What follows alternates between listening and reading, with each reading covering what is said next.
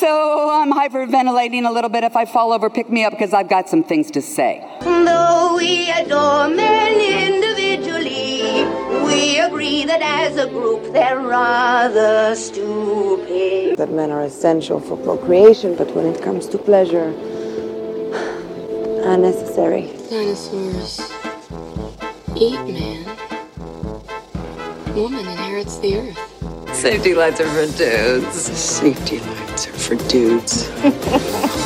Well, put some skates on. Be your own hero. Hang in the air, Kristen. Lord. Please give it up for the dazzling vocal stylings of Miss Kimberly. Hello, everybody, and welcome to episode 64 of Citizen Dame, our first official episode of 2019. We did our most anticipated, but that didn't have news and garbage men. Thankfully. Same shit, different year. Back on our bullshit. Exactly. But I am joined by everybody here this week. I'm Kristen Lopez, joined by the amazing Karen Peterson. Hello. Kimberly Pierce. Hello. And Lauren Humphreys Brooks. Hello. Full disclosure, the Lone Ranger is on, so if I become distracted, just ignore me, as we usually do. But we have all the stuff that we didn't do the last 3 weeks. This is essentially us playing catch-up. Where do we want to start on the big grab bag of crap? Why don't we start with just catching up with where we've all been for the last couple weeks? I'm okay with, delaying the garbage gratification a second. Yeah. So, we did our most anticipated, but what has everybody been up to? Wait, Kristen, what have you been up to? What have I been up to? What did I do? Oh, I moved! Yay. In case you haven't listened to our most anticipated, I moved all the way to sunny Los Angeles to stalk Armie Hammer. No, actually. Yay. I did it to hang out with Karen more. That's right. And your first 2 weekends in sunny California, Southern California, it's been raining. It has, which is really no different than back home. So for me, I was just like, okay, this is exactly like Sacramento. So it's your fault. In that time, Karen and I met Alfonso Cuarón, which was super cool. We saw Emma Stone's head very briefly, which was pretty awesome. And Ben Barnes walked across the street in front of us, and I had to hold back from rolling down my window and screaming at him where John Bernthal was, because I didn't care about him. I wanted to know where. Thank you for saying that. I just had to, I was quickly trying to remind myself who that was, and then you reminded me. Most people have a hard time remembering who Ben Barnes is. That's cool. Poor boy. Yeah, it's been pretty fun. So I'm glad that it's over, because moving is hell, and you should only engage in it if you're really, really sure. It's like marriage. There you go. Karen, what have you been up to? Well, I also moved 4 miles from 4 blocks. 4 miles, not 4 blocks, Okay. but basically the same distance. I moved. I live in my own apartment now. I'm still not fully moved in, but that's okay. Did you do the Kevin McAllister I'm living alone thing? I totally did. Your own apartment, listen to you adulting. I know, it's so great. I don't even, it's a converted garage, so it's a studio apartment, but it's a detached garage, so I don't even share walls with anybody. It's amazing. Oh my god. Living the dream. The most important question, how's my toaster that about you? It's fantastic. Woohoo! Oh, yes. I don't even remember if it was a 2-slicer or a 4-slicer, but it came highly recommended from Amazon. It's 2 and it's perfect. I never make more than 2 slices at a time.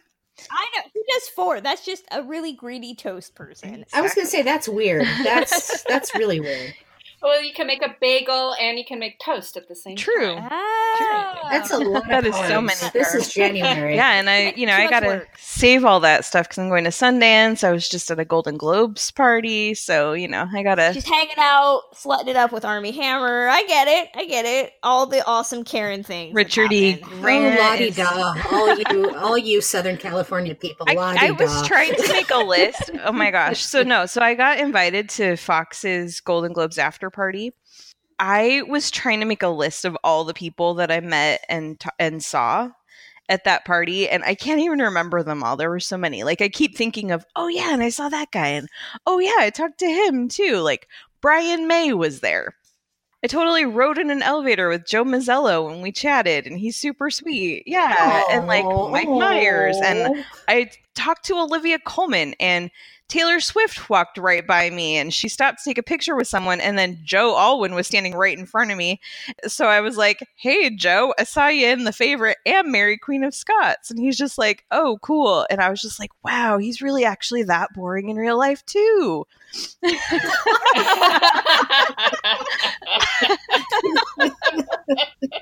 Yeah, that sounds Wow. You should have been all. I saw you in Mary Queen of Scots and The Favorite, and none for Operation Finale, because the only person that remembers he was in that is me. I didn't even see that movie, so you know.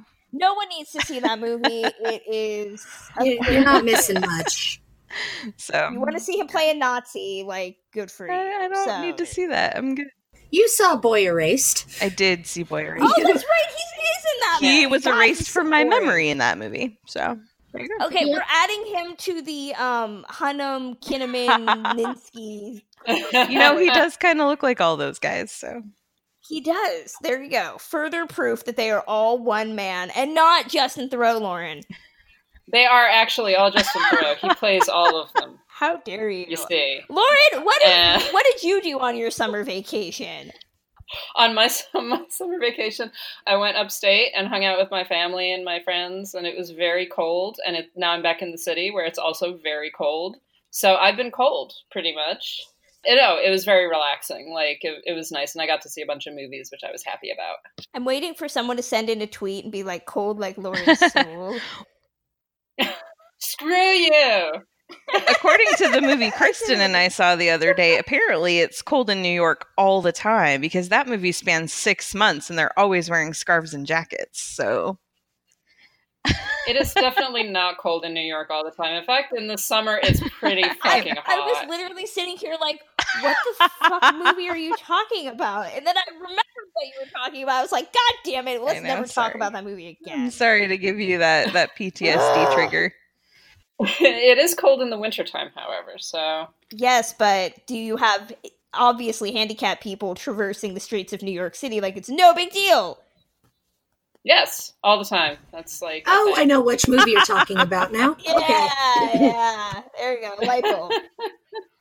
I mean, if you're really, really rich, certainly. Like, I don't see why that would be a problem. As I told Karen, I'm just waiting for her to prove her loyalty to me so that I can give her that check for $50,000 that I've just had lying around in my house because, you know, I have thousands. Of course. Because you're a magical handicap person?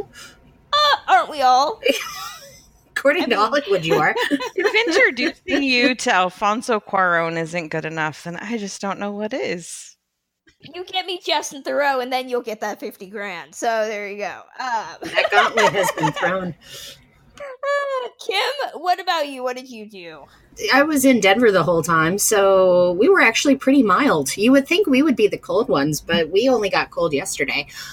Uneventful holidays mostly. I pretty much just worked, didn't travel, nothing really too much to report. The end of my good screenings really wrapped up before Christmas. And I was just looking at our new screening schedule, and I think I'm taking the month of January off. But other than that, nice, relatively relaxing holiday.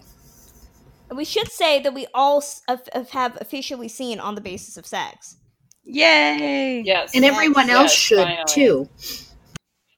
Absolutely. I am not so slyly trying to convince my mom because she has the weekends off for the moment. And I was like, so hey, we should go to the Burbank Mall. You know, they got a movie theater there that just happens to be playing On the Basis of Sex if you want to go see it, because she hasn't seen it yet. So I might be slyly trying to get her to go with me so that I can see it again. Because who doesn't want to see it again? It's amazing. I don't think we can avoid reality much longer. We got to get into all the shit that happened. I don't know if you guys know this, but a lot of stuff happened while we were on hiatus talking about... Garbage reality hit us like a bitch. Yes, as we were talking about Armie Hammer and giving out awards. Why our men were menning and doing terrible things. We're not going to talk about every bad thing that happened because that would be a 17-hour show, and who wants that? We're just going to touch on some of the things that we felt really, really passionate about. And by passionate, we mean pissed. Let's talk about the thing that just kind of came and went, which was Kevin Hart almost hosted the Oscars again and then decided no, he was good not doing that. Essentially, if you don't remember, Kevin Hart was listed as the Oscar host, and then people brought up homophobic comments that he had made in the past. And instead of apologizing for them, which the Academy wanted him to do, he said, nope, I have changed. I'm not the same person that I am, but I don't feel I need to apologize for any of the things that I did in my past. And he said, screw you, Oscars.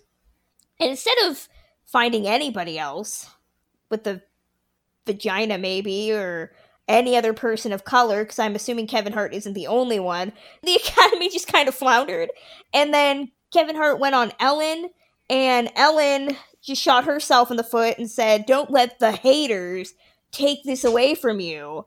Haters being all the people of the LGBT community who thought that he should have just apologized and moved on. But he still said he wasn't going to do it, and now he's not. And the Academy said for the first time in their history, they are not going to have a host, but they are trying really fucking hard to get all the Avengers to show up, because Disney doesn't own the Oscars, of course. They just own ABC. That's a clusterfuck that happened. How do we all feel about it? Well, and also I heard yesterday that in order to make this supposed Avengers reunion more special, they actually requested that none of the major cast present at the Golden Globes. So that's why none of them were presenters. I thought you were going to say they were going to make this more special by having Chris Hemsworth show up in his Billy Lee outfit. Well, I mean, that's really what they should be focusing on, but clearly they decided to go in a different direction. Yeah, we need like Chris Hemsworth and Chris Evans to give everybody like an aerobics class or something like that. I mean, that's just yes. Like they should just have him show up and host as Billy Lee and just not tell anybody what it is. So if you didn't see Bad Times, you have no clue what's going on. And you think that Chris Hemsworth started a cult and you're ready to join it. Yes. Exactly. I mean, that would be fun. It would be unpredictable, and it would say, "Hey there, ladies. We understand. Your life has been shit this year. So you know what? We're going to give you an Oscars where you can just relax, look at great clothes, and stare at Hemsworth's abs for however long this episode goes, and you won't complain about runtime." And it would probably be more original than anything those award shows have done in the last 20 years. But to go back to Kevin Hart and this need to get him on the Oscars, I'm still not understanding why they fought so hard to get him to do it. I mean, it seemed like the Academy was groveling at this point. Like, please come back. He wants to double down. Like, let him be an asshole. The whole concept of these are just some isolated quote-unquote haters, the Taylor Swift type of haters. For Ellen to say that, I just felt it was really offensive, because people had valid concerns. People had valid critiques. For them to just say that these are just a bunch of whiny babies on Twitter, it just goes back to, I think, what we all experience, too, as critics. You know, that we are just these isolated people living in our mom's basements who are just, you know, spewing vitriol with no reason. No, there was plenty of reason. This tendency to be like, oh, you're just complaining. You're just saying, you're just criticizing in order to criticize almost. It's really weird. I read an interesting article about, it's a long read, too, on BuzzFeed by Shannon Keating, that actually talks about Ellen specifically. And it's not just about the Kevin Hart stuff, but everything sort of leading up to that, you know, and it goes back into some of the history of her television show, like her original television show, the sitcom, back in the day, if anybody remembers that. And the way that she's been kind of this advocate, on the one hand, this advocate for LGBTQ people, but also has not aged well, almost. The changes that have happened in the culture, she has not kept up with, and she still had this attitude towards, particularly towards the press, as being, as you say, haters, as being like people that are trying to catch you out in some way, which is understandable if you really look back at some of the whole arc of her career. But at the same time is just very not attractive in the current moment, because the world has changed. Social media has changed a lot of things. Simply dismissing both the press and any criticism. Kevin Hart was criticized for legitimate things. It's not like people were latching on to something about him and then blowing it out of proportion. It was just like, no, he said really homophobic things in a public forum. We have to be able to talk about that. Like, why wouldn't we talk about that? And all that was asked of him was that he apologize. Like, it wasn't said, like, you have to recant, you have to, like, I don't know, perform, you have to, like, flagellate yourself in public. It's just like, no, just say that you're sorry. Just say that you're not that person anymore, that you don't want to be that person, that you apologize for it. And he could not even do that. He's, like, gone on and on about how, oh, I've apologized. Or he's just like, no, you've never apologized. Never. You have never said that you were sorry. You've said that you were sorry that people were offended, but you have not said, I am sorry for the things that I said. To go back to what you were saying about Ellen, I've always felt that, and I'm sure somebody has said this, that she's your mom's depiction, or, your grandma's depiction of the perfect LGBT person, which is that relatively unoffensive, doesn't flaunt their sexuality in public, but you know about it. And I think that opens up a whole can of worms about our history of, like, the right type of minority. We see that with Get Out, I think really perfectly encapsulates the concept of, like, the right type of minority who doesn't make waves, who's essentially a white person with just a pigment issue. And I think that's kind of like Ellen, which is that she's the right type of person for conservative middle America, but that comes with its own host of problems. And as this article argued, and I encourage everybody to go and read the article. It's actually called Ellen DeGeneres and the Limits of Relatability. And because it goes into also, like, she has a Netflix special that just came out. And it's that issue of being a relatable person and how, in some ways, how progressive and almost shocking that was back when she came out initially. And, people don't remember what a big deal that was.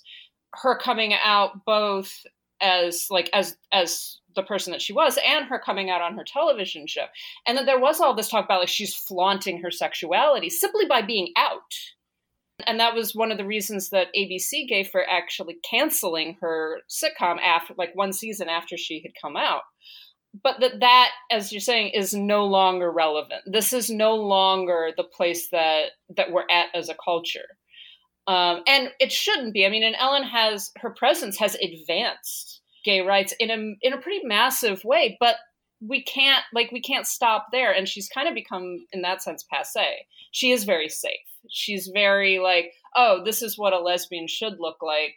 And we are okay with her and we're comfortable with her now. Well, maybe comfort is not what we're seeking anymore.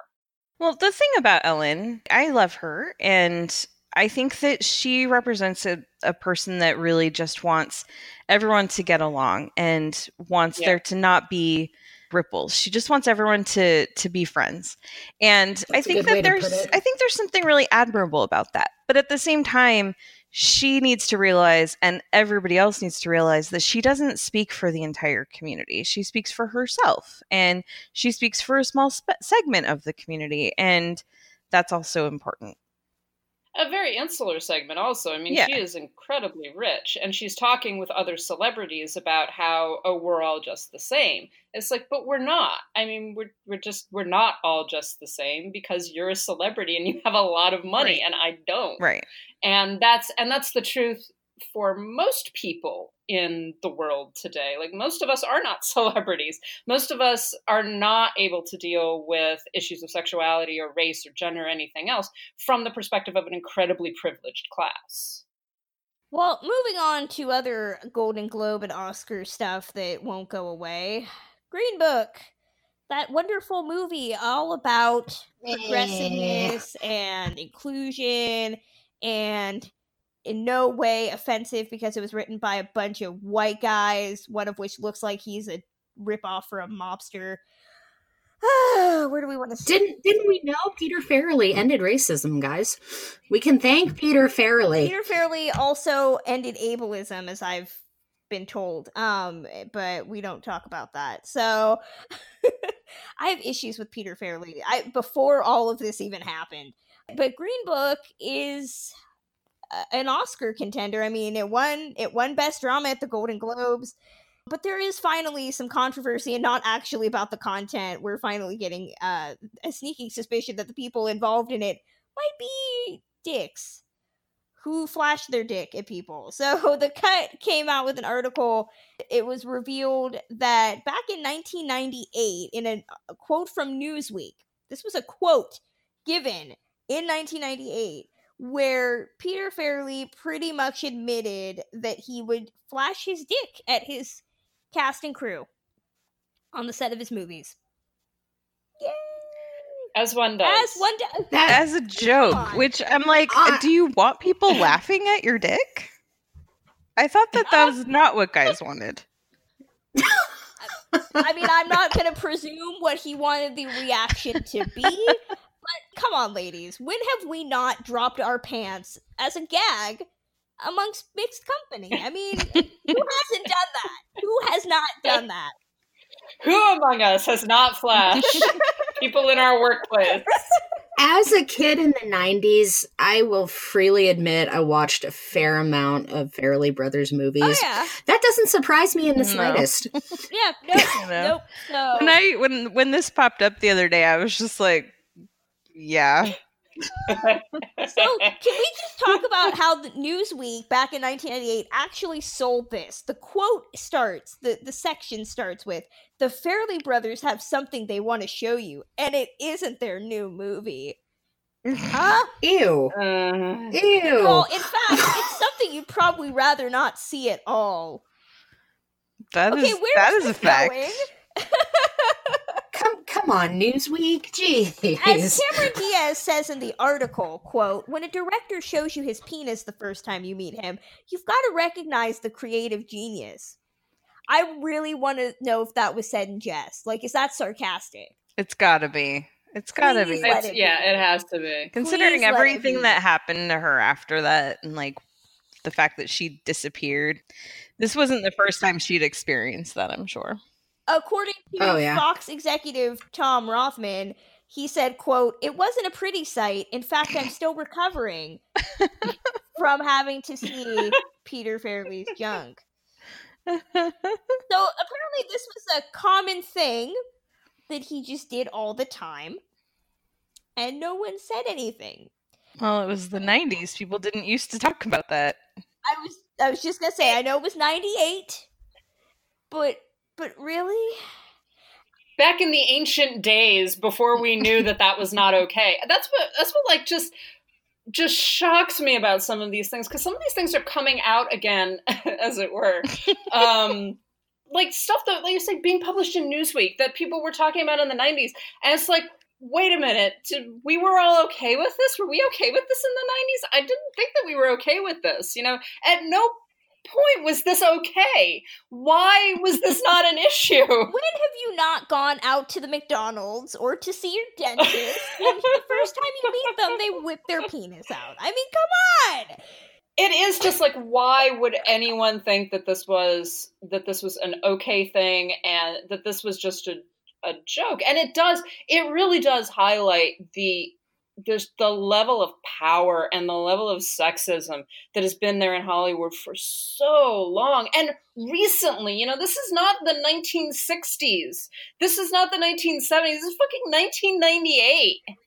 This shows you how ingrained. This shows you how ingrained it was. The fact that we could read about this in, Time and Newsweek. I was a debater in high school. You don't get much bigger than those two magazines in terms of popular news. This in those articles, and nobody's blinking an eye. As late as that, no wonder we're still fighting against this as an issue. The thing is that we knew about the casting couch and stuff like that, but this is. In the 90s, it was a joke. It was people laughed but about in the it. 90s, this was all still believed to be completely consensual.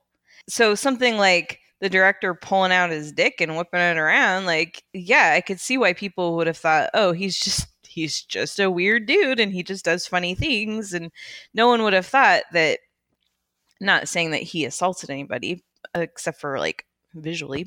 But, we didn't know what Harvey Weinstein was up to. We didn't know what all these other people were up to back then. So it was looked at just very differently. But it is a part of the culture. I mean, the fact that a male director would feel this comfortable doing that, even if he was saying like, oh, this is funny, this is a joke, it's not funny, but okay, fine, you think that it's funny. The fact that he would feel that comfortable and would not even think twice about it, would not even think that, somebody might be like, hey, that's actually technically sexual harassment, because it is. I don't know. It's just shocking to me. It's shocking, but it's not shocking. I think it's important to look at how the Farrelly brothers sold themselves in 98. Yeah. That they were the masters of juvenile toilet humor.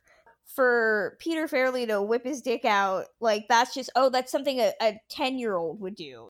It's childlike. It's funny because they were the guys that made, that humorous. And I will say it dates terribly. I mean, it was terrible then, but even if you were removed from that time and you don't remember what they were selling, I rewatched There's Something About Mary maybe a month ago, and it doesn't age well. It has aged horribly, and I say that as somebody who saw it when I was 10. My mom took me to go see it, and I thought it was the funniest thing in the world. And I did not laugh about it in the same context of the humor that was in the plot. And the Farrelly brothers have a really weird, interesting relationship with disability that if I had more time I'd go into, but I mean, people saw me laughing at it and were like horrified. If you've seen There's Something About Mary, because there are disabled characters in it that you are meant to find humorous. Sounds like a paper you need to be writing. It does. That could be really interesting. I should totally monetize that. But I think that a lot of it is that, it's in jest because these guys are stupid. They're idiots. And that's just what idiots do.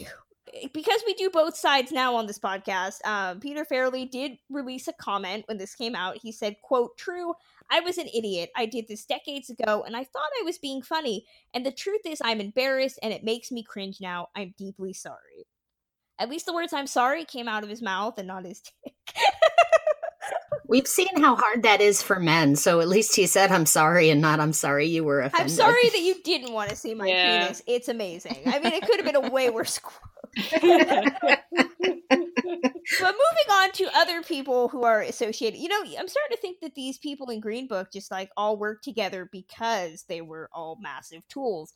Again, Green Book won for the Golden Globe. It won multiple Golden Globes actually, but it got some controversy because the screenwriter Nick Villalonger, who wrote the script, he's the son, correct, of the Viggo Mortensen character?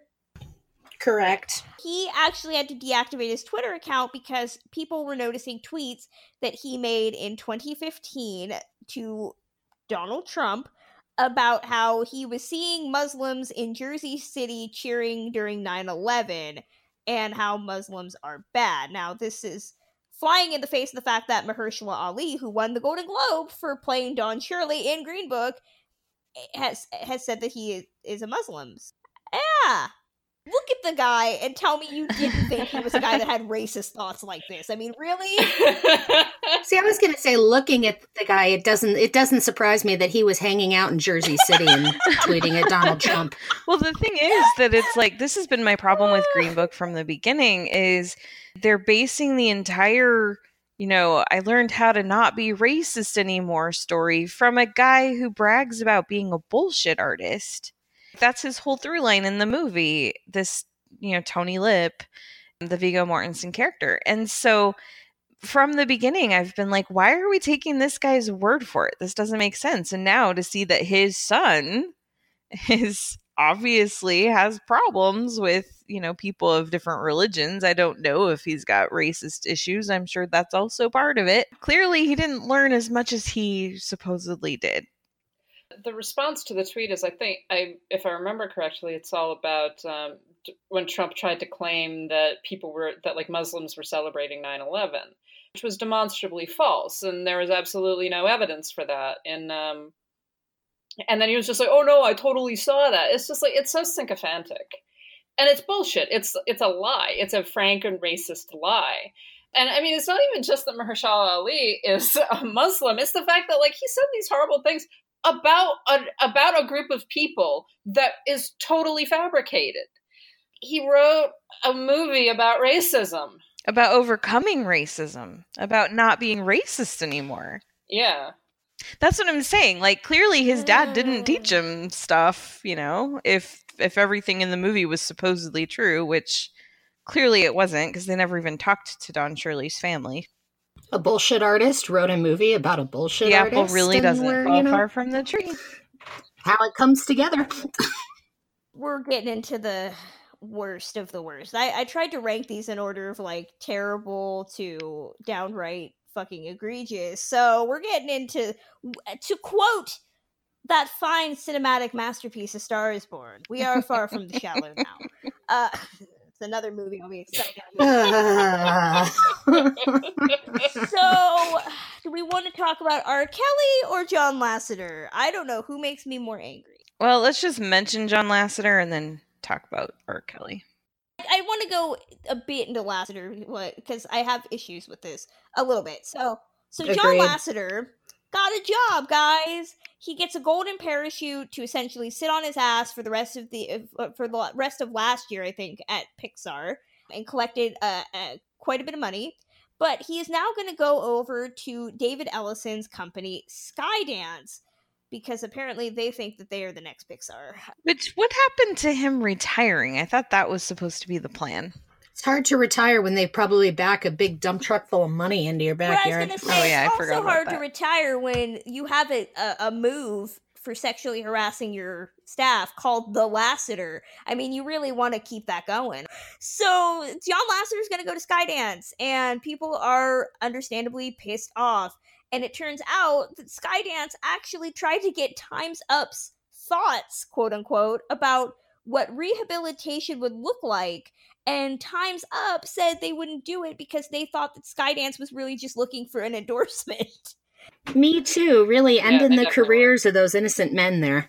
Yeah, look at all those men being destroyed left Don't and worry, right. Skydance says that they will have a consultant from recommended by Time's Up to stay on staff, I'm assuming in case something happens. And they put out a memo that said that maybe wear a parka and some pants to work if you have boobs. This just irritates me, okay? Pixar's female employees were fairly vocal about what happened. How is this not like, I'm going to use a bad example, the Catholic Church? Just move them to another company and I guess things will be different. I mean, it's not a bad comparison. It's that it's reshuffling. That's exactly what it is. Yep. And supposedly, I read an article somewhere on one of the magazines. Skydance has an 800 number for harassment and HR complaints. I am waiting for that line to light up. I'm going to be really shocked if there isn't a lawsuit that comes out of all of this because, Lasseter is going to wind up grabbing the wrong woman. And she's going to be like, you know what? I'm going to sue. And then Skydance is going to actually have a lawsuit on their hands. It's just mind-boggling. I do kind of go like, what does this man contribute, really? Other than the potentiality of like a danger in the workplace and the potentiality of a lawsuit. What does he really contribute that 100 other people, male or female, could not do just as well? That's all I wanted to say about it. It just pisses me off. Once again, as Kim already said, Me Too, just ruining men's careers left and right, ain't it? Ain't it? Moving on, R. Kelly. There's a lot to wade through here. We're not going to get completely into it today. If you watch the Lifetime series Surviving R. Kelly this week, it was a 6-part documentary that was riddled with claims of abuse and statutory rape, pretty much saying that R. Kelly just has like a group of sex slaves. This is nothing new. He's been investigated. He's been indicted. There's been lawsuits against him. We pretty much, if you are in the know, you know what R. Kelly has been accused of. This is not shocking, but it is shocking that people are finally taking notice of it. Now he's being investigated. Supposedly he is like losing his goddamn mind over it, and he should, because this has been a long time coming. This is a guy who in 94, when he was 27, married Aaliyah, who was 15. And apparently in the wilds of 1994, that was okay. They falsified her birth certificate or something like that to show that she was 18 when she wasn't, or something like that. Yeah, I think so. But I realized a couple years ago. But I had a serious Mandela effect moment over R. Kelly because I could have sworn in the 90s he was investigated and then ended up going to jail. Like, for years, I thought that he had gone to jail. I thought he did too. Okay. Did he not? No, he never did. Okay. Huh. Yeah, and it was over some, I don't even remember exactly what all it was supposed to have been about, but I know it involved a lot of underage girls. Was it the 21 counts of child pornography in 2002? No, this was in the 90s. Mm-hmm. And so then it was like a few years ago I found out that he like had a new album out or something, and I was just like, "Oh, when did he get out of prison?" And then I found out he had never even been arrested, and I was like, "What? How do I Those have Mandela this effects memory?" are It's weird. so weird. It's so weird. Yeah, I swore he went to prison. Yeah, and I mean, R. Kelly's kind of been this Teflon Don for a while. Which I don't understand. He's not anything special. There was literally tape of him with a child, and he was acquitted. Yeah. Because they couldn't determine whether it was actually him on the tape. Like, seriously? 21 counts of child porn, and he gets acquitted. It's insane. It doesn't make any sense. And it took nearly a decade after that for BuzzFeed to publish this article about this sex cult that he had, which is really just underage girls who have been believing that they're going to be made into stars or something, who end up in these abusive relationships with him. It's insane. Did you guys see about his daughter, how she spoke out yesterday? No. I think it was yesterday. Yeah, I saw that briefly. Yeah, I didn't do a deep dive into it, but she came out against her father, and she said that she knows who he is, she knows what he's done. And I guess people have been going after her, like, why are you protecting this man? And she's like, I'm not. Leave me alone. I know what he's done. And she also did say that she's sorry she waited so long to speak up, that she should have said something sooner. I don't remember the exact passage, but I want to say there's a section in, if anybody's read The New Jim Crow, which you should, it's fantastic. They talk about the struggles that the African American community has when it comes to allegations like this, because of the inherent history of blaming African Americans for everything. And there is this resistance when they actually do have these crimes, and especially if you're a celebrity. And it's really fascinating. I wish I had the whole section in front of me, but I mean, there is still a lot of resistance. And I was just like, it's R. Kelly. We all presumably enjoy listening to Ignition in the summertime back in 2006, but it's R. Kelly.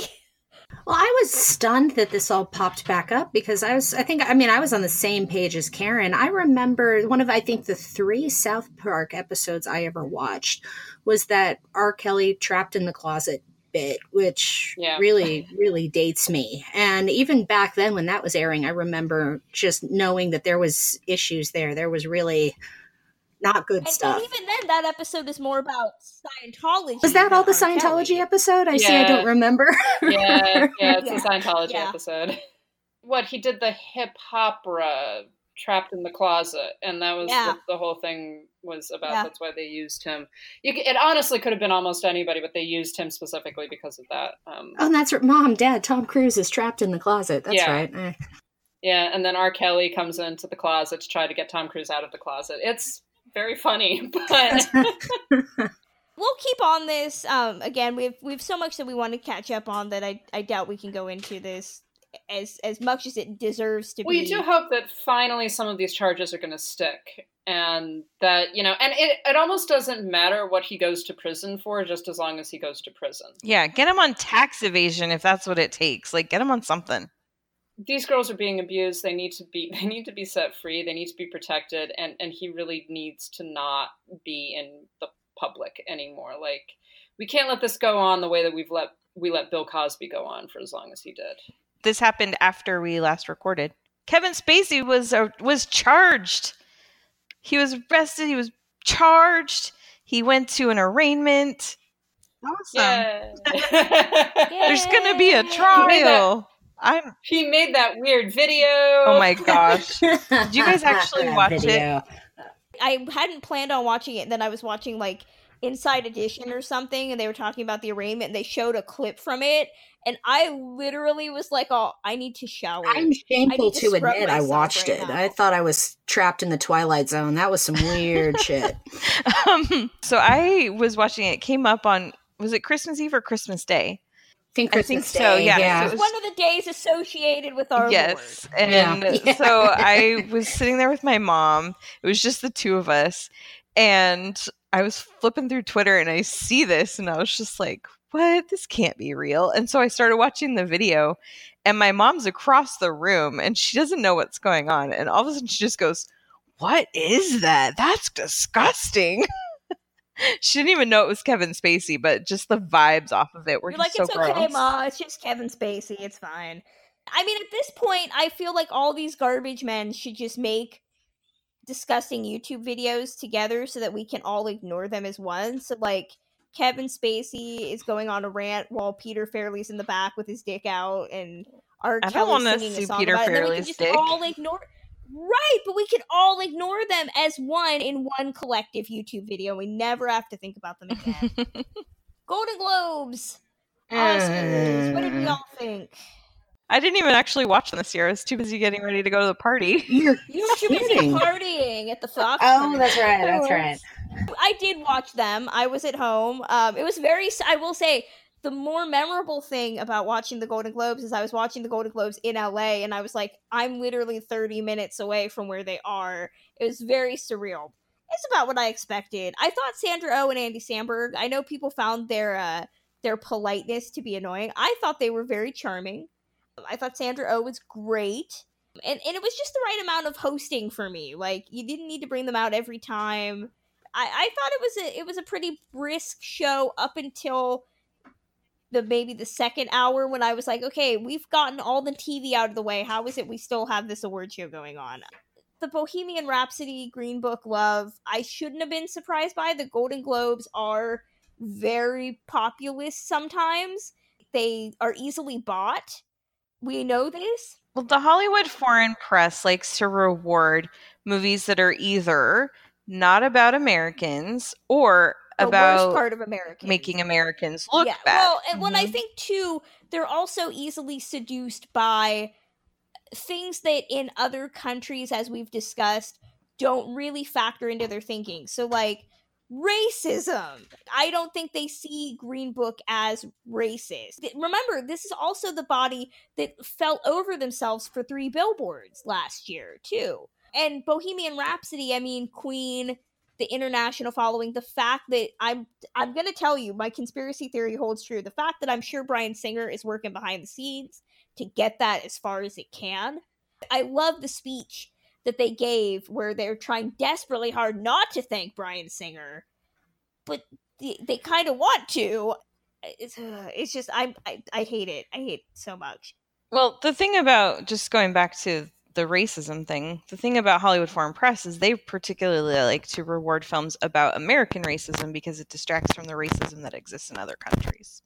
Well, that's all that America is sometimes. I hate to say, there's definitely a European attitude of America is the racist country and everybody else is very enlightened. And it's just like, yeah, that's not true, guys. In 2001, France almost elected a guy who ran on a platform of expelling all the Muslims from the country.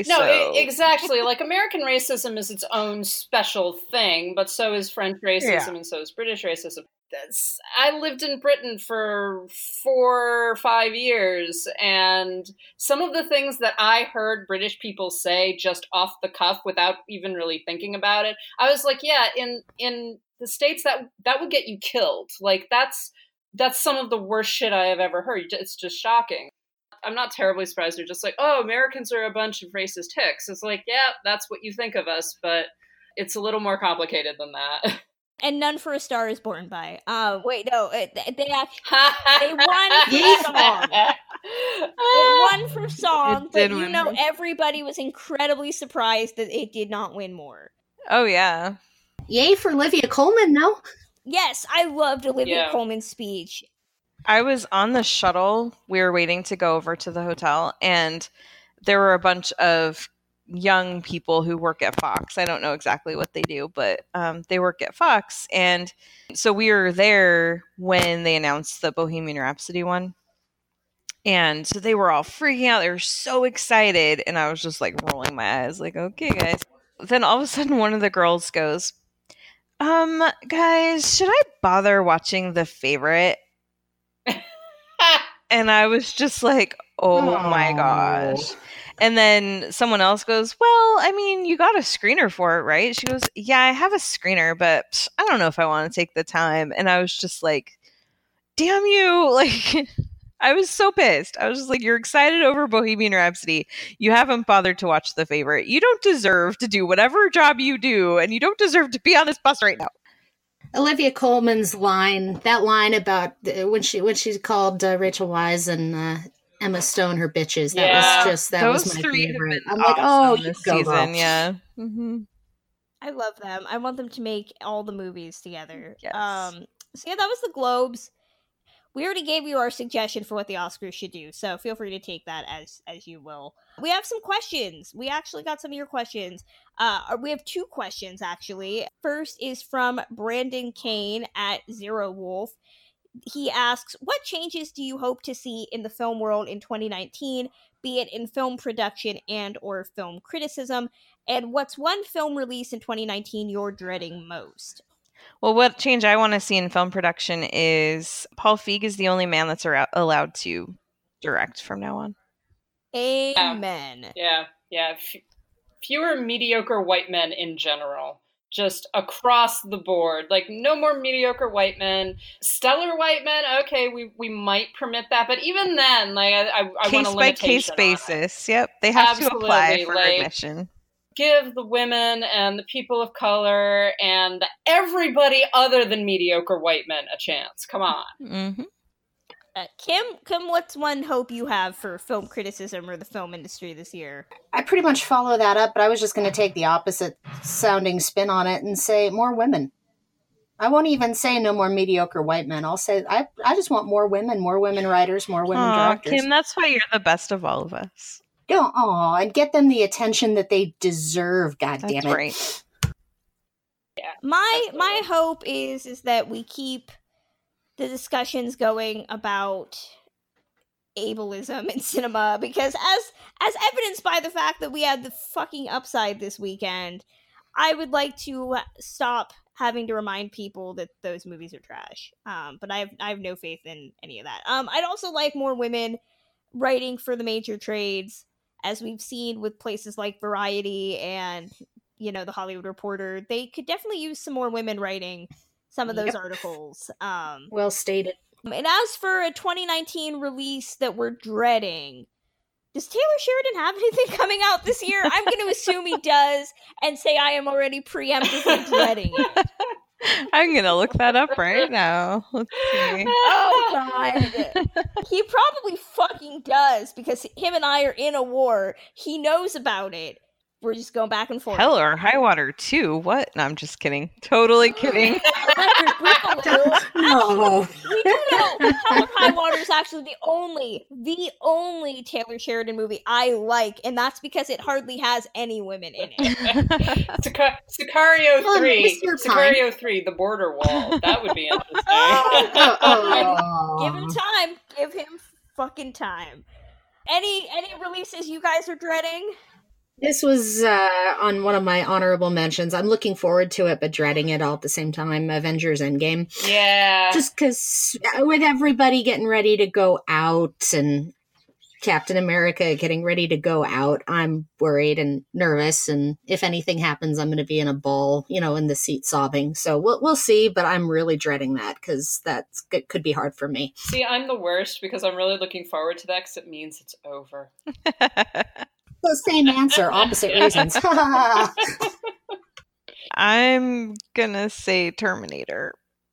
I know that was on someone's most anticipated list, but that was on my list. That was on my list, and it's a valid fear. Okay, I am both simultaneously excited and fucking terrified that it's gonna be another hot, steaming pile of crap. Pretty much. That and Taylor Sheridan, anything, just him in general. I'm dreading. We have another question from another, this one's from Brendan Agnew at BLCAGnew. He asks, what are your favorite films to watch other people watch for the first time? Showgirls. I make all my friends watch Showgirls, and it's very, very delightful to watch them be like, so wait, they're naked the whole movie? You know, why is she gyrating like that? That's a sex scene? Someone looks like they're gonna get hurt. It's a lot of good fun. It's a great movie to watch with friends who don't know what you're selling. Like, I just sell it as like, oh, it's about dancers. Nope, it is not about dancers. It's awesome. I will say one of the best watching movies with other people experiences I ever had was Reservoir Dogs. I watched that in a screenwriting class with a bunch of other ladies, and that final scene, shouldn't give away any spoilers because there's be somebody who'll be like, oh my god, spoilers, why did you spoil Reservoir Dogs? But when that last scene kind of rolls around and the entire female audience bursts into laughter, it was just such a great experience. I have made so many people watch Lars and the Real Girl. I love that movie. It's just so sweet. It's not anything like amazing, but it's just this really sweet story, and I just love how simple it is, and so like it just makes me happy, and when other people like it too, it makes me happy as well. Psycho. There are people that haven't seen Psycho? There are people that haven't seen Psycho, but the most fun I have had showing that film to other people is people who have not only not seen Psycho, but have no idea what the twist is. Ooh. I nearly spoiled it for them, actually, because I was talking about it. I was talking about it with some friends. It was a whole group of people. And we were having this conversation, and then suddenly I was just like, wait a minute, who hasn't seen Psycho? And like half of the room had never seen it. I was like, do you know anything about it? And they knew the shower scene, but they did not know anything else. And I was like, I am not going to say a word. To see the change in the audience when you kind of get all of the revelations nearing the end of the film, it was amazing. Like, it was just the most exciting moment. And Psycho is one of my favorite films. So it was really, really awesome, first of all, to find people that just didn't know, and then to also get to see them experience it for the first time. I remember the first time I watched Psycho. I was in high school. I was by myself. I was like 16, 17. My brother was off with friend. Well, no, he was over at someone's house babysitting. That's what it was. I think it was right after the shower scene. And all of a sudden my phone rings and I about jumped right out of my skin. And it was my brother freaking out because something was wrong with one of the kids and he needed help. And I was so pissed because he interrupted me watching Psycho for the first time that I've been putting off, because my dad to this day has never finished watching it because it terrifies him when he hears the score. It's a great score. It's a great score. It is, you know, even if you know everything about it. And when I first saw it, I knew all of the twists. I knew about the shower scene. I knew the ending. I knew like most of it. It's still a very frightening film. But just that, like, the fact that there are some people that just don't know. And I'm like, this is amazing, because this is exactly what a lot of people in the 1960s experienced, because they didn't know. And it was a complete mindfuck also. It's so much fun. So like, I really always encourage people not to spoil Hitchcock films, because they're so, they're amazing no matter what, but they are so even more amazing when you go in not knowing what to expect. Mm-hmm. Thank you for your questions. We're going to read more stuff from Twitter at the end, but we got a couple trailers we want to touch on very briefly. You knew we were going to talk about this if you listened to our most anticipated, Men in Black International. How do we feel about this trailer? I melted into a puddle and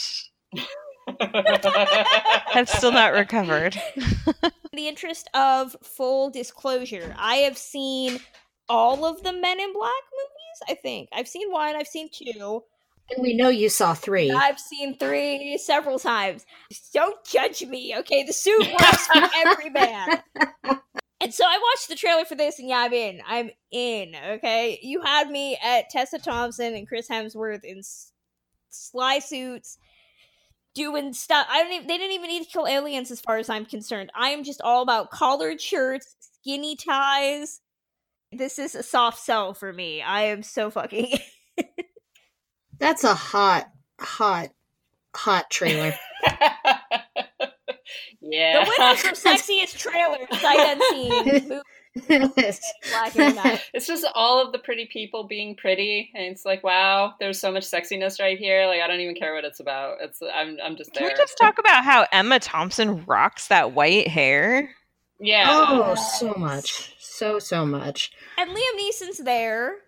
He was nice to see. Like, that's cool. Liam Neeson's Yeah, hot. he is.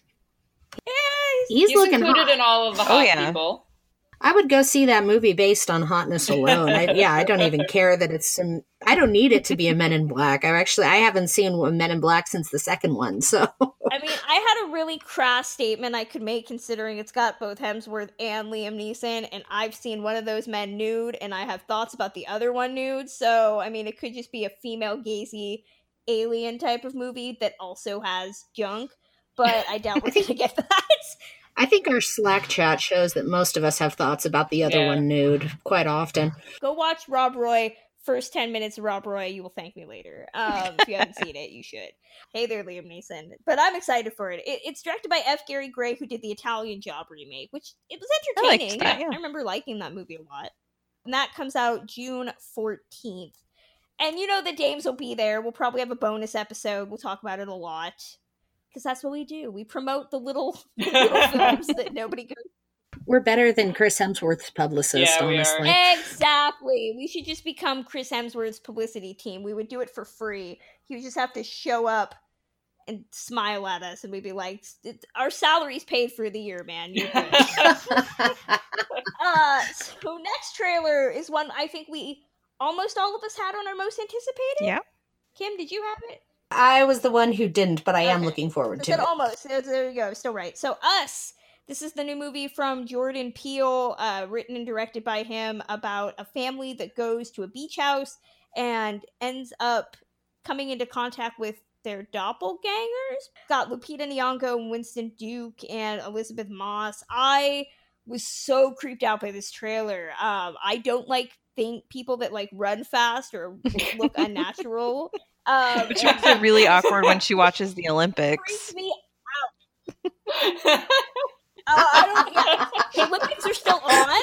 I didn't even know that. Again, Jordan Peele, I think we all are ready to see what he does next. So he didn't even need to give us a trailer, honestly. He could have just given us the poster, and I think. But that trailer was really well cut together.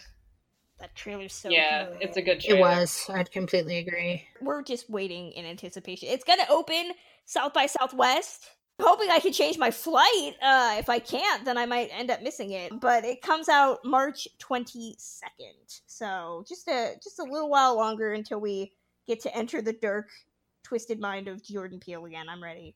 And then the last trailer we have, I believe this was on Karen's most anticipated list. It was not on mine. It was not on my list for 2019, but it was on my list of movies I wanted to see out of TIFF. I thought maybe you had it as an honorable mention, Maybe I did. I don't know. Hotel Mumbai. This is the story of a terrorist attack in Mumbai in a hotel. It's got Armie Hammer and Dev Patel, who I know Karen loves one and had to admit she loves the others.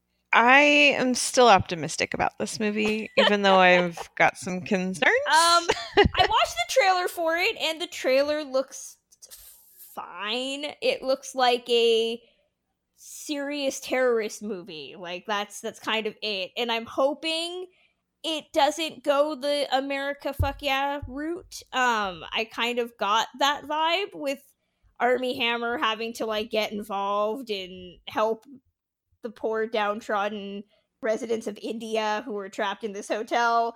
Dev Patel looked good. It's got Jason Isaacs in it too, which is always entertaining. Exactly. How can you go wrong with Jason Isaacs? Never go wrong with Jason Isaacs. If you had seen me during my Jason Isaacs phase when I was 12, oh my god, this is a really interesting time.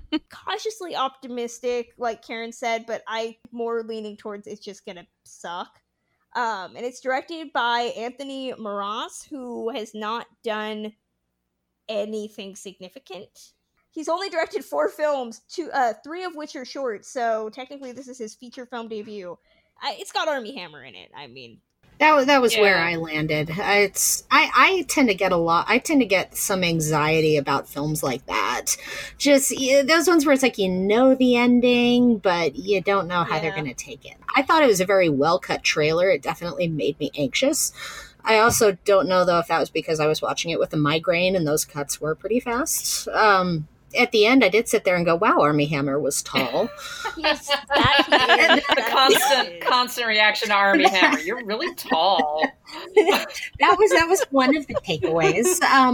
But I will say, he really is. My feelings for him are probably enough to get me to go there and see it any apprehension aside. I will say, considering two of my boys right now are doing serious action films in March, Hotel Mumbai looks like I might make me happier with it. So Hotel Mumbai comes out March 22nd as well. Might want to change that release date, considering I think most of us will be at the Jordan Peele movie. Reviews! We saw some movies while we were gone. We're going to talk about the big ones at least. Let's talk about Bird Box. That's on Netflix. Everybody can watch it, who at least has seen it. I'm a slacker. I haven't watched it yet. So it's just me and Karen. Is it just me and Kristen? Oh. I liked it. I think it's really suspenseful for the first hour-ish. My biggest problem is I think the ending is terrible. It's written by the guy who wrote Arrival, and I feel it suffers from a lot of the same problems that Arrival had, which that it gets kind of boxed into a corner with the end, and then it doesn't really know what to do. It uses disability in a way that I think A Quiet Place did a lot better. It becomes a little bit pandering in the last final frames. Sandra Bullock's great. Trevante Rhodes is awesome. I mean, I loved that first hour. Isolated location, trying to figure out the rules of this world. But then once they actually have to have a climax and try to figure out where this is going to go, I thought it was sucky. It's 95% of a great movie, I think. I would agree with that. I didn't hate the ending. I just thought, like, once you get to a certain point, it's very predictable. Like, I kind of hit a moment where I knew exactly where they were going with this, and I was just like, okay. And actually, I felt that way with a lot of the movie, but I think that because there are parts where it just feels like it's checking boxes. Like, oh, that's someone that can be trusted. Oh, that's someone that can't be trusted. Oh, this is going to happen now. But I didn't mind that. I actually thought that they used a lot of things really well, even when it's stuff that comes straight out of every one of these types of movies, where you've got a bunch of survivors who don't know each other, who end up stuck in a single location together, which is what this movie is at first. But I really liked Sandra Bullock. I thought that she was so good as this, prickly person who doesn't like to be close to anybody, but she's about to have a baby and she's got definite feelings about that, and they're not the maternal happy ones. And then Trevante Rhodes is just hot, and I mean, how do you not love him? And I really enjoyed watching John Malkovich. I thought he was fun. So I think this is a movie that, even if you don't love it, it's hard to hate it.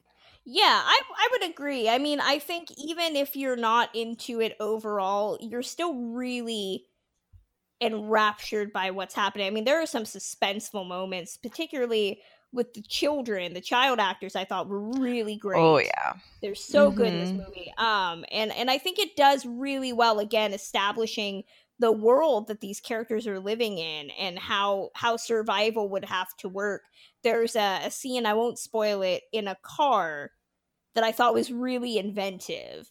So well done, yes. Yeah, that scene is so inventive. I enjoyed it. I would say just go in knowing the ending is either going to really please you or piss you off. It's funny because people were talking over Christmas about how many people turned this on and watched it, and how, like, oh, this movie would have made so much money if they'd released it in theaters. I disagree. I think the reason that so many people watched it is because they didn't have to shell out money at the theater to take a chance on it. This really shows the heyday of TV movie events. Back when, like, the broadcast networks used to have, like, oh, we're doing this big, we're going to have this big original movie. That's what it reminded me of. And, like, millions of people would tune in. That totally makes sense. No, I definitely agree. So it's on Netflix. Go watch it if you haven't seen it. And please don't do anything asinine like the Bird Box challenge and try to drive your car with a blindfold on. That's actually, people are doing that. And they're so stupid. So fucking stupid. Please don't do that. Mary Poppins Returns. That was our Christmas Day release. I'm going to let you three talk about it first, and then I'll talk about it. Or do you want me to talk about it first? You talk about it first. We all liked it. Yeah. Okay. I'm going to be the Grinch in the group and say big that surprise. Yeah, that's why you have to go first, so then we can clean up your mess. Exactly. Okay. The more I've thought about Mary Poppins Returns, the more I don't like it. And I say that as someone who does enjoy the original film, but I love pieces of the original film. I don't love the whole film overall. I was more interested in Bedknobs and Broomsticks than I think Mary Poppins. Maybe because I saw Bedknobs and Broomsticks first. That could be it. I summed up Mary Poppins Returns as the sequel to Bedknobs and Broomsticks or Chitty Chitty Bang Bang that you didn't know you wanted. I don't see it as a great sequel to Mary Poppins. I think Emily Blunt's great. Lin-Manuel Miranda's really good, but I had serious issues with the plot. And I didn't like the songs. I thought the songs were just not memorable. And that's very funny because they had a Sherman Brother act as consultant, and yet none of the songs felt like they belonged in Mary Poppins. I think my big problem with Mary Poppins Returns are my problems with Rob Marshall. I think a lot of his films to me are diminishing returns at this point. Everything I didn't like about the movie is like, oh, that's a Rob Marshall thing. The fact that I felt it was overlong. The fact that I thought that it had maybe one good song front-loaded into the beginning and then the rest of them were just blah. I mean, it hits all the Mary Poppins beats, but it felt like imitation, trying to do what had been done before, but not really understanding why it worked in 1964.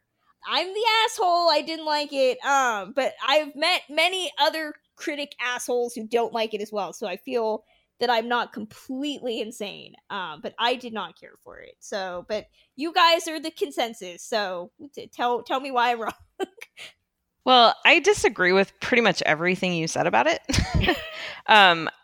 Which it's really funny because most of the people I've talked to who didn't love it also don't love the original movie. They don't necessarily have this reverence for the original film, so I think that's really interesting because I do love the original Mary Poppins. I grew up on it. And when I first heard about Mary Poppins Returns, I was pissed because I was just like, no, there's no reason to do anything more. That first movie was so great. And then when I saw this, I was just like, oh, it's clear that this was made by people who love the original film. And I've actually talked to several of the people involved with making it, and that's universally the case. Every single person I talked to, the production designer, the costume designer, the editor, I talked to the Mark Shaman and Scott Whitman who wrote the music, and every one of them has so much love for the original film that they were really excited to work on this, but also really scared to get it wrong. I think that they got it totally right. I think the music is amazing. I think that the performances are great. All of the production value is really wonderful. I love the fact that they dove into P.L. Travers' books. There are 8 of them. And they went into those books to get ideas and for what the story could be. And every adventure that Mary takes the children on in this movie comes from something that P.L. Travers wrote. It looks amazing. I think that it's just such a fun story. It makes sense why Mary Poppins would return 20 years later. I think it's very sweet. And I think it's the kind of movie that I personally needed to end 2018 on because that year was a tough year. And to have something that could just make me feel so happy and so optimistic, it was a great experience for me. I've seen it 3 times and I actually have plans to go see it again this week with friends. And I'm excited to watch it again. I absolutely agree with that. And I do think that it's interesting that you're talking about most of the people you've talked to who have loved it have loved the original, because that's been my experience also. One of my very good friends, before I'd even gone to see the movie, was like gushing about how much she loved this film. Like basically it started and she began crying and did not stop. Same. Same. But she was like, that some of it is because she grew up with Mary Poppins. Mary Poppins was her favorite Disney film. Like it meant a lot to her, that film did. And that she went into this, it was just like, oh no, and it's just like tears. I kind of feel the same way. Like, I loved Mary Poppins. I also loved Bedknobs and Broomsticks. But Mary Poppins, like, there are moments in Mary Poppins that still just like get me all choked up, and I'm just like, I can't watch this. It's too emotional. This film plays on those emotions. It's not doing it cynically. It really is trying to summon the same kind of reaction, but it's also trying to summon the same kind of reaction from adults. And so watching it, I was like, there were moments that just recalled me back to my childhood and watching the original. And then also moments where I was just like, this is definitely for children. This is something that children are going to relate to and enjoy. I really liked the fact that even though they're repeating a lot of the same, they hit each of the beats of the original film. But even though they do that, they're also telling a completely different story. And I like the fact that it is partially about helping the children to get to be children. They haven't gotten to be children. They've had to support their father. They've had to deal with the death of their mother. They've had to do things like, the two older kids are having to take care of the little brother, all of that. They don't get to be kids. And then Mary Poppins shows up and is like, okay, I'm going to teach you how to be children and to actually go into these places of imagination and these places that you don't believe, at the age of 8, you don't believe in anymore. And that's very sad. At times it felt a little overlong. There were a few places where I was like, I could have done without the Chicago callback.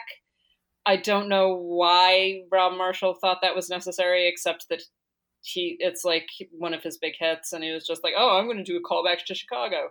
I wasn't a fan of that. I loved it. I loved Emily Blunt's performance. I love Ben Whishaw, just like broke my heart. That was the song where I began crying. Lin-Manuel Miranda is amazing. It's nice to actually see him on a big screen in like a major role. Yeah, there wasn't anything like by the end of the film, I was just like, I just feel happy. I'm just happy with this. Like this just made me feel good. And I think that that's what the film was going for. It wasn't going for big meanings or big, solutions to anything. It was just like, no, this is a movie that is designed to make you emotional and to make you happy. And that's what it does. And I greatly enjoyed that. I'll jump in. I mean, I have to echo exactly what Karen says and you as well, Lauren, the feels. That was the perfect movie to end 2018 on.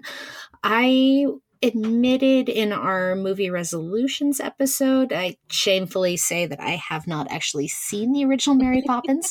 I've studied film history and I've seen Saving Mr. Banks. So, I've seen all the big clips, but that is on my list to take care of this year. So I went into this not only having seen Saving Mr. Banks and loved it shamelessly. But I started crying, I think, Ben Wishaw's first song. And didn't stop through pretty much Ben Whishaw just broke my heart. And he was by far, I would say, my favorite part of the movie. I just wanted to grab onto him, hug him, and, just wait. It started me on a Ben Whishaw phase again. He is just he needs more love than he gets in film. He is such a good performer, and just everything he does is so spot on. I love him shamelessly. I didn't review this, so I'm kind of going off the cuff. I'm speaking from having paid my own money to go see it. The songs, the message, it made me happy. There are two moments, and they're not scenes, they're just little reactions that Emily Blunt has, that every time I've seen them, I have just giggled so much. And one is when she's about to go into the tub with the kids during Can You Imagine That? And just that look of joy on her face as she's excited to give them this. And then the other one is when they're getting on the bike and John says, "How much do you weigh?" And that look of horror on her face is so hilarious. I know that exact moment. It's just, that was such spot on casting. And I remember speaking with some trepidation about this on this podcast. the fear that this is going to be a Disney sequel cash grab. And I was just so happy to see the heart behind that movie. For something to come out of that studio, it felt so earnest and so happy and so well-meaning. It was just such a joy to see it work. Well, I'm glad everybody had fun. Seeing it again on Monday. We can't help that you don't know joy, Kristen. I think I just wasn't buying what Disney was selling. And I say that as somebody who's supposed to be going to Disneyland tomorrow. Moving on to our last review, Aquaman. Yay! Going from joy to that. I find it really hilarious that essentially the tables turn. Aquaman, Karen, did you see it? I did. Okay, so we've all seen it. Fair play. Like Mary Poppins Returns, we started with negative and went to positive. So I think I should probably start. Well, I hated it more than you. So should I start? I think that Kim hated it the most. I did. I truly Tell did. Us why you hate big, crazy, batshit insane movies that make no sense. Well, see, I went into this, I think I was probably the second person to see it. I went in looking for kind of hot mess syndrome, the good, bad movie. I was looking for this, waiting for it. It didn't click for me at all. It's a 2.5 hour movie. That was the longest, most awkward, most uncomfortable, painful sit I've ever sat through. I didn't catch it because this story we're kind of jumping in after Justice League, doing all the character development for Aquaman that they didn't have time to do during Justice League since he already appeared. I will say the first act worked for me. I guess they lost me when they started going into the undersea stuff. I didn't think the visuals looked good at all. I wasn't buying any of that. I wasn't buying Amber Heard. Jason Momoa was doing a little more than he had to. I mean, when he dropped down in the first scene, my entire theater of ladies hooted and hollered. And it's like, that was the peak of the movie for me. And that was 5 minutes in. And then he started wearing shirts and cargo pants, and he was by far the star of the movie, and I thought he did the best. I felt it underutilized everybody else, from Amber Heard to Patrick Wilson. Willem Dafoe seemed like he was having a blast. Nicole Kidman seemed underutilized. I saw that twist coming with her character about 3/4 of the way through. I mean, ultimately, DC doing what DC seems to do best and proving that Wonder Woman was clearly just, a fluke. God, you're just so wrong. It's amazing how wrong one person can be. And I thought that Kristen was always wrong, but obviously. Oh, no, I hated this movie I couldn't find a positive. I truly tried. I was as forgiving as I could be, coming in expecting it to be bad, but thinking it was winkingly bad. That wasn't even winkingly bad. Karen, what did you think of it? So I definitely didn't hate it like Kim did. I found it entertaining, but not good. That's what I would say. I thought that Jason Momoa was a lot of fun. I really like him. I liked the story. There were things that just didn't come across well. Like, why the hell is he wearing jeans in the ocean? Just stupid stuff like that. Amber Heard's character was a good character, but I do not like her. And I couldn't believe that they found the one actress in the world that has zero chemistry with Jason Momoa. Yep. And there was a scene when they're in Italy that is straight out of The Little Mermaid. And I was just like, what in the hell is happening right now? He doesn't need to have chemistry with him because it's not about them fucking in the end. I mean, I know it is, but I didn't care if they got together. Well, I didn't want them to get together. I was like, he could do so much better. Why do you hate Joy so much? Why do you people hate Joy? I don't understand. I love Joy, and that's why you don't. See, happiness with someone else. Want to hear the trivial concern that I had throughout that whole thing?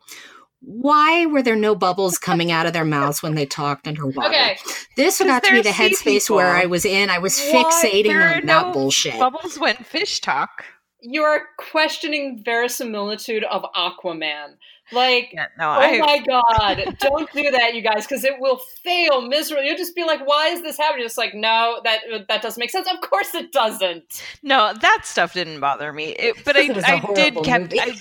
I was frustrated over the jeans and combat boots in the ocean because I was just like, that just seems really uncomfortable. But other than that, like the little quirky things are just like, whatever, I don't care. I do believe this is the second best film in the DCEU. Nothing's going to beat Wonder Woman except for hopefully Wonder Woman 1984. I'd be all for that being even better than the first one, which I love. The others have set such a low bar that being better than any of those is not hard. So it's not hard to be better than a dumpster fire.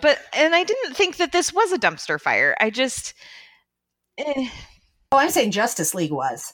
Oh, Justice League was definitely, but I didn't hate this movie. I didn't think it was the worst movie or anything. I didn't even think it was terrible, but I just did not love it. So I guess I'll go next because I'm slightly. Hold on, I went with my friend. My friend loves Jason Momoa, so she had claimed dibs on this for like a year, and I was like, I really don't want to go see this. She was like, I don't care. I didn't want to go see any of the movies that you've taken me to go see, so you owe me one. So I went, and at about 25, 30 minutes in, I said, I'm gonna get up and go get something to eat. And then I sat there, and I was like, an hour later, I'm like, I'm gonna get up. I did not get up I was just so mesmerized. As Karen says, this movie is not good, but it is so compellingly batshit that I was just enthralled by how entertainingly bad it was. Jason Momoa narrates this movie as if he's reciting some sort of sea shanty, where it's just like this operatic story of like man and fish. At one part, I called it, you have a fish soap opera. And then you have this other movie that's a globe-trotting adventure that looks like it could have conceivably been set in the 1940s with The Little Mermaid. And I loved both elements of that. I thought Amber Heard was amazing. I mean, she's pretty much auditioning, as Lauren will know. I literally hit my friend. I was like, okay, so when we make the Amelia Peabody movies, Amber Heard's auditioning, right? Because she's got that like tough, kick-ass, just like no nonsense bearing to her. And yes, she is practically the Little Mermaid, only if the Little Mermaid, I think, was smarter. I thought she was great. I think she stole the show from Jason Momoa, who is good, but he's just playing Jason Momoa. I thought Nicole Kidman was great, but really it is all about just how utterly insane this is, and these characters are playing it 100% straight. It's just like Amber Heard is reciting exposition. She's just like looking at the camera like, yeah, duh. Does this not make sense to you? How does it not make sense? It's totally sensical. There's literally a fight scene where they have glamour shots of the two fighters with their stats, and you're just like, how did they get that guy's information? He's not ever been here. Patrick Wilson kidnaps his brother and chains him up sexily and then takes his shirt as like, why would he do that? Is it creepy? Is it gay? I don't know, but I'm enthralled. They got Dolph fucking Lundgren to play a merking, okay? I mean, Merman! No, he is a mer-king because he is the king of all the mermaids or whatever. He's Jack I was quoting Poseidon. Zoolander. Thank you very much. Okay, we don't talk about that movie. It's fucking terrible. No, it is not fucking terrible. No, it's really not. It's terrible. I was mesmerized. I am all for, like, you're talking to a girl whose favorite movie is Xanadu. Xanadu makes not a lick of sense, okay? And you know what? I had a Xanadu level experience with this movie. If they had started singing, I'd have been like, yeah, that makes sense. There's a fucking octopus banging drums in this movie. Why not? I will say that octopus dress is amazing. Lauren, what did you think? I fucking loved this movie. And I say this as someone who does not particularly like superhero films to begin with, and has liked exactly one of all of the DCEU films. And so I liked Wonder Woman. This one, I think I'm sort of mostly there with you, Kristen. I was just like, this is insane. This is the greatest thing ever. This is like a batshit out the window. And I do think that everybody involved knew that, and that knew at some level, because Aquaman is, to begin with, a ridiculous character. So they doubled down on that. Like, James Wan was like, you know what? It's ridiculous, so we're going to make it as ridiculous as possible, and we're going to use all of the tropes and everything that people make fun of Aquaman for, and we're just going to go for it and have a great time with it. And they did that.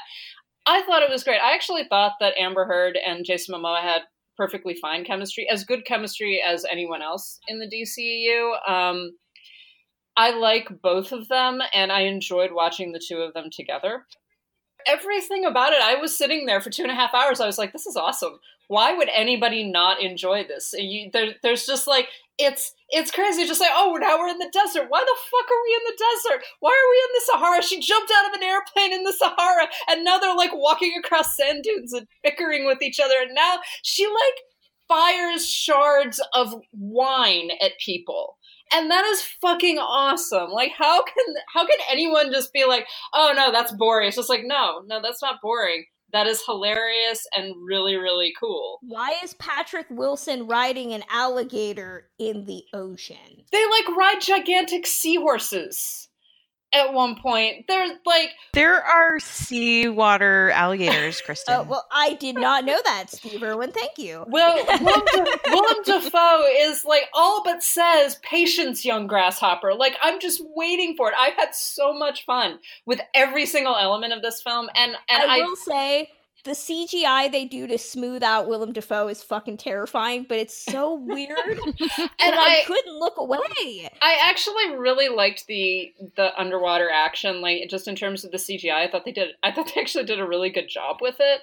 Given that so much of the film actually takes place underwater, it was nice to see that there was some attention to detail there. There was some attention to the way that like people's hair moved and the way that people sounded and all of that. And I don't know if it's necessarily realistic, but it felt real within the context of the film. It worked. It made sense.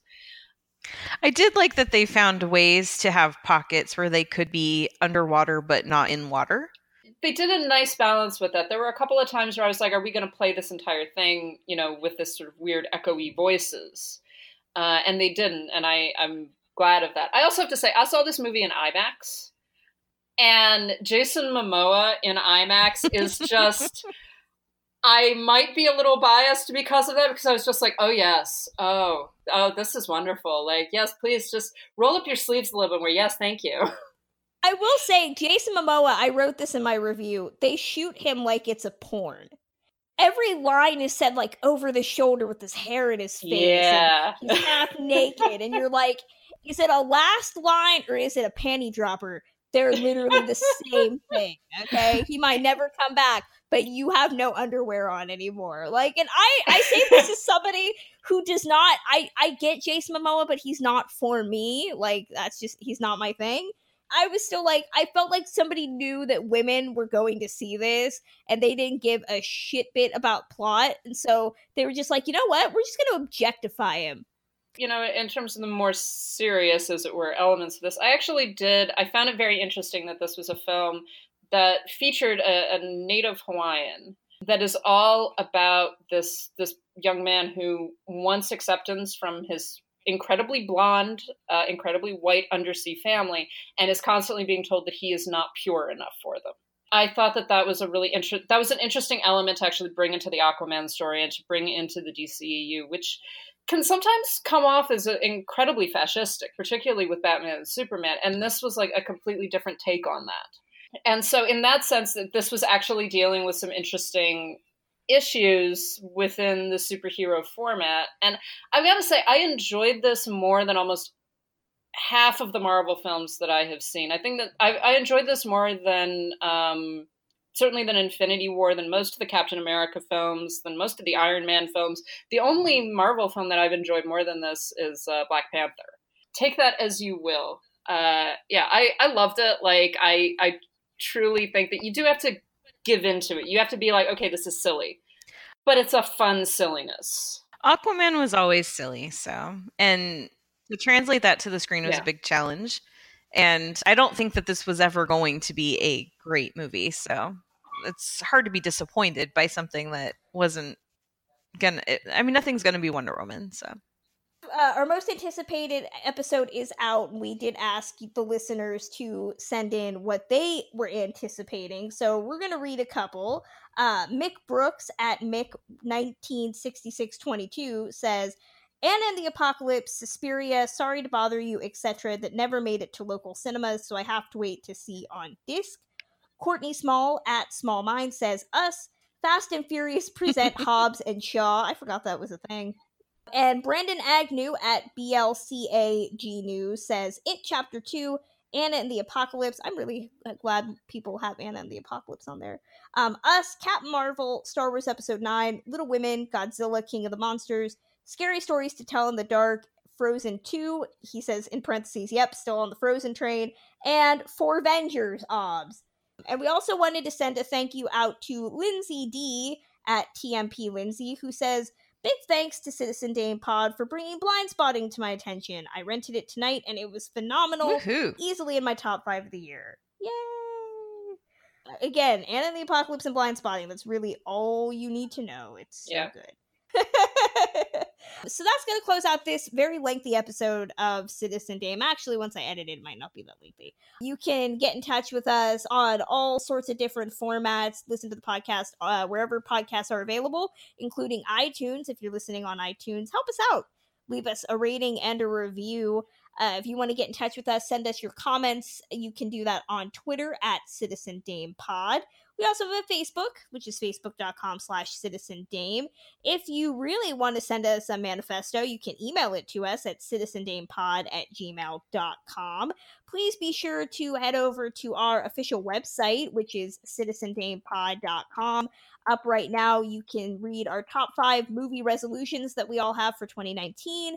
Kim does her regular Feminist Fridays. She's still looking at the films of Jean Harlow. And Lauren does Damestruck, looking at classic films that you can find on services that aren't Filmstruck. She has new installments on works like Shot Corridor and Hitler's Hollywood, which actually I'd never heard of until she reviewed it. Now I'm very interested in it. Yay.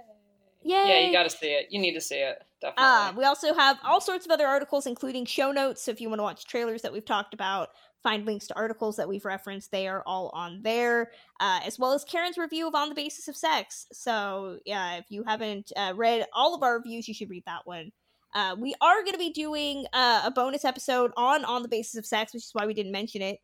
So stay tuned for that. If you want to give us your money in different ways, you can go over to our new Zazzle store, which is zazzle.com/Citizen Dame. There we have our logo and some sayings on shirts, pens. Again, the Miss Your Pine notebook. Really gonna bring your together if you buy it. So I should actually really check, because I don't look at the stats all the time. Maybe someone has bought it. That's Zazzle.com/Citizen Dame. And if you want to help support the show through Patreon, we always have our Patreon. It's patreon.com/Citizen Dame. If you give little as $3, you'll get an official Citizen Dame pin. We also have our bonus content, which is going to be up there. We're prepping our Suicide Squad audio commentary, as well as our upcoming Man from U.N.C.L.E. show. That's going to only be available to Patreon people. And if you become a patron in the month of January, you can enter our monthly Citizen Dame Patreon contest. Last month, Brian B got a whole bunch of really cool swag that I had lying around what I've dubbed Citizen Dame HQ. This month, if you are a current patron or you become a new patron, you can enter to win a copy of Karina Longworth's book Seduction, as well as a digital code for Bad Times at the El Royale. So if you want to enjoy Chris Hemsworth and read about the exploitation that Howard Hughes perpetuated on women, you can win those things. Patreon.com/Citizen Dames. You can always follow us on our own individual Twitters. I'm at Journeys_film. Karen, where are you? I am at Karen M. Peterson. Lauren? I am at LH Business. And Kim? At KPR624. So we're going to say goodbye for this week, but we will be back next time. Bye. Which proves our cover is not the book, so open it up and take a look. Cause under the covers one discovers that the king may be a crook. Chapter titles are like signs, and if you read between the lines, you'll find your first impression was mistook.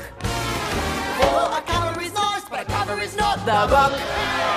Shall we do the one about the wealthy widow? Oh, by all means. Always loved that one. Well, go on then.